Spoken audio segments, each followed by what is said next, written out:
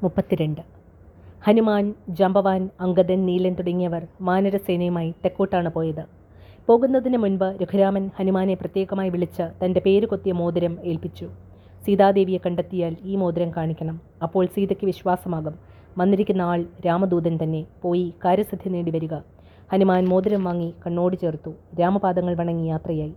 ശതബലിയും അനുയായികളും വടക്കോട്ട് പോയി. വിനതനും അനുയായികളും കിഴക്കോട്ട് പോയി. അഗസ്ത്യമുനി വാണരുളുന്ന തെക്കോട്ടേക്ക് ഹനുമാനും കൂട്ടരും പോയപ്പോൾ പടിഞ്ഞാറോട്ട് സംഘം നയിച്ചത് സുഷേണനാണ്.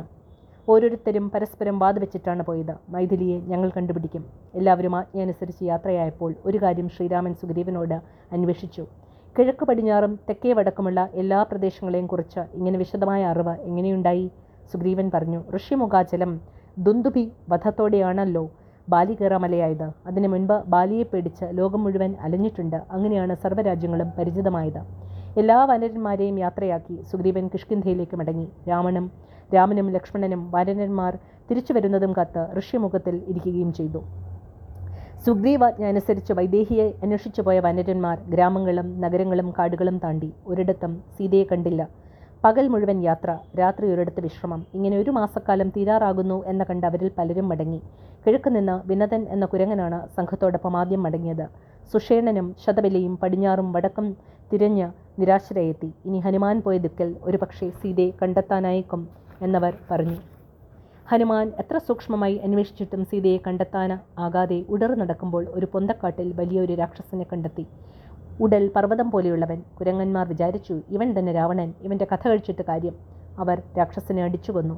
പിന്നീടാണ് മനസ്സിലായത് അത് രാവണൻ അല്ലെന്ന്. അവർ യാത്ര തുടർന്നു. ദാഹം നിമിത്തം വലഞ്ഞു. ഒരു ഗുഹ കണ്ടപ്പോൾ അതിൽ കയറി. ഹനുമാനായിരുന്നു മുന്നിൽ.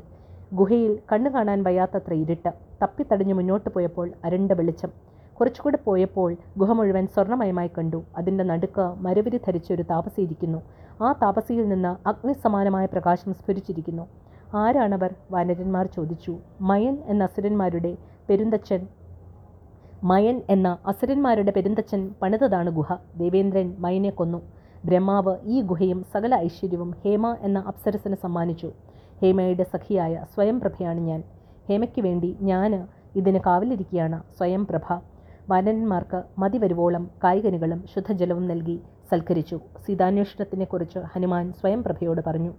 സ്വയംപ്രഭ വാനരന്മാരെ ഗുഹയ്ക്ക് പുറത്തേക്ക് നയിച്ചു. പിന്നീട് ശ്രീരാമദേവനെ കണ്ട് വണങ്ങാനായി പോയി.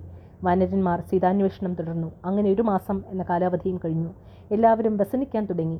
തിരിച്ചു ചെല്ലുകയോ സീതയെ കണ്ടെത്തുകയോ രണ്ടും ചെയ്തില്ല. അംഗദനാണ് കൂടുതൽ സങ്കടപ്പെട്ടത്. സുഗ്രീവന് പകയുണ്ടാവും. എത്രയായാലും താൻ ബാലിയുടെ മകനാണല്ലോ. മടങ്ങുന്നവർക്കും മടങ്ങിപ്പോകാം. താൻ ഉപവസിച്ച് മരിക്കാനാണ് ഭാവം. വാനരന്മാരും അംഗദന്മാരോടൊത്ത് മരിക്കും എന്ന് തന്നെ നിശ്ചയിച്ചു. ഹനുമാൻ തടുത്തു. മഹേന്ദ്ര പർവ്വതത്തിൽ എത്തിയിരിക്കുകയാണ്. അതിനപ്പുറത്ത് കടലാണ്. ഇനി എന്താണ് ഉപായം എന്നാണ് ആലോചിക്കേണ്ടത്. അന്വേഷണം തുടരണം. സീതാദേവിയെക്കുറിച്ച് എന്തെങ്കിലും തുമ്പ് കിട്ടും. മരിക്കാമെന്നോ ഒളിക്കാമെന്നോ കരുതേണ്ട. ശ്രീരാമസ്വാമിയുടെ അമ്പ് ചെന്നെത്താത്ത ഒരിടവുമില്ല എന്നറിഞ്ഞുകൊള്ളുക. അപ്പോൾ ആ സ്ഥലത്തേക്ക് ഭീമാകാരനായൊരു പക്ഷി ഇര തേടി വന്നു. അത് സമ്പാദി എന്ന പക്ഷി ശ്രേഷ്ഠനായിരുന്നു. ഉപവസിച്ച് മരിക്കാനൊരുങ്ങി ദർഭ വിരിച്ചു കിടക്കുകയായിരുന്ന വാനരന്മാരെ കണ്ട് സന്തോഷിച്ചു വന്നതാണ് സമ്പാദി. മരിക്കുന്നവരെ കൊത്തി വിഴുങ്ങാം. ചിറകില്ലെങ്കിൽ എന്ത്? ദൈവം എത്ര ദയാവാനായിരിക്കുന്നു. ചിറകില്ലെങ്കിൽ എന്ത്? ദൈവം എത്ര ദയാവാനായിരിക്കുന്നു. എണ്ണമറ്റ ഇരകളാണ് മുന്നിൽ.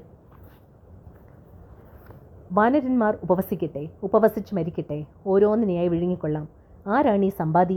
ജഡായുവിൻ്റെ സഹോദരൻ, കഴുകരാജാവ്, ചിരഞ്ജീവി.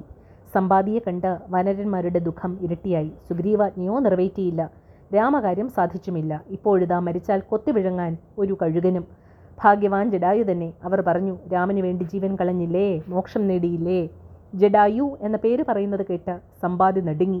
ജഡായുവിനെപ്പറ്റി പറയുന്നത് ആര്? എൻ്റെ ഇളയ സഹോദരനാണവൻ. അവൻ കൊല്ലപ്പെട്ടു എന്നത് ശരിയോ? എൻ്റെ ഹൃദയം തകരുന്നല്ലോ. എന്താണ് സംഭവിച്ചത്? സൂര്യൻ്റെ ചൂടിൽ എൻ്റെ ചിറകുകൾ കരിഞ്ഞതാണ്. എനിക്ക് പരസഹായമില്ലാതെ അവൻ ഉദകക്രിയ ചെയ്യാൻ വയ്യ. നിങ്ങൾ എന്നെ കടൽക്കരയിലേക്ക് കൊണ്ടുപോകുവൻ. വാസ്തവം. പക്ഷിയാണെങ്കിലും സമ്പാദിക്ക് പറക്കാൻ വയ്യ. പണ്ട് സമ്പാദിയും ജഡായുവും കൂടി വാതുവെച്ച് സൂര്യൻ്റെ നേർക്ക് മത്സരിച്ചു പറന്നു. നട്ടുച്ച നേരത്ത് സൂര്യൻ്റെ ചൂടിൽ ജഡായു തളരുന്നത് കണ്ട് സമ്പാദി ചിറക് ജഡായുവിനെ മീതെ വിരിച്ച് രക്ഷിക്കാൻ നോക്കി. സമ്പാദി ചിറക് കരിഞ്ഞ് താഴെ വീണു. അതിനുശേഷം ജഡായുവിൻ്റെ വിവരം ഇപ്പോഴാണ് അറിയുന്നത്. അംഗദൻ സമ്പാദിയോട് കഥകളെല്ലാം പറഞ്ഞു. രാമലക്ഷ്മണന്മാരുടെ വനവാസം, സീതയുടെ അപഹരണത്തിന് രാവണൻ വന്നത്, ജഡായു തടുത്തത്, രാവണൻ ജഡായുവിൻ്റെ ചിറകരിഞ്ഞത്. ജഡായുവിൻ്റെ മരണത്തിന് പകരം വീട്ടാൻ ചിറക് കരിഞ്ഞു പോയതിനാൽ തനിക്ക് കഴിവില്ലല്ലോ എന്ന് കരഞ്ഞു സമ്പാതി. വാനരന്മാർ സീതയെ കട്ട രാക്ഷസൻ എവിടെ താമസിക്കുന്നു എന്ന വിവരം പറഞ്ഞു തരാൻ സമ്പാദിയോട് അപേക്ഷിച്ചു. സമ്പാദിയുടെ ഭാവം മാറി. ഓർമ്മ വന്നു. രാവണൻ സീതയുമായി പോകുന്നത്, ഹാ രാമ ലക്ഷ്മണ എന്ന് കരയുന്നത് ഇതെല്ലാം സമ്പാദി കണ്ടതായി അവരോട് പറഞ്ഞു. രാവണൻ്റെ എല്ലാ വിവരവും പറഞ്ഞു കൊടുക്കുകയും ചെയ്തു. രാവണൻ വിശ്രവസൻ്റെ മകനാണ്. കുബേരൻ്റെ അനുജൻ. വലിയൊരു തുരുത്തിൽ ലങ്കാപുരിയിലാണ് വാഴുന്നത്. വലിയ കോട്ടയും കോട്ടമതിലുകളും ഉള്ളതാണ് ലങ്കാപുരി. രാക്ഷസികളുടെ നടുക്കാണ് സീത. നാലുപാടും സമുദ്രം കാക്കുന്ന നഗരിയാണ് ലങ്ക.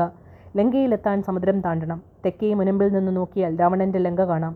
നിങ്ങൾ അവിടേക്ക് പോവുക. ദിവ്യദൃഷ്ടിയാൽ സമ്പാദി കണ്ടു. വാനരന്മാർക്ക് ലങ്കയിലെത്താനും സീതയെ കാണാനും തിരിച്ചറിയാനും സാധിക്കും. വാനരന്മാർ സമ്പാദിയെ സമുദ്രതീരത്ത് എടുത്തുകൊണ്ടെത്തിച്ചു. സമ്പാദി ജഡായുവിന് ഉദകക്രിയ ചെയ്തു. അപ്പോൾ കാണായി ഒരത്ഭുതം. ചിറകില്ലാത്ത സമ്പാദിക്ക് പുതിയ ചിറകുകൾ മുളയ്ക്കുന്നു. എന്താണ് കാരണം? ഓർമ്മ വന്നു സമ്പാദിക്ക്.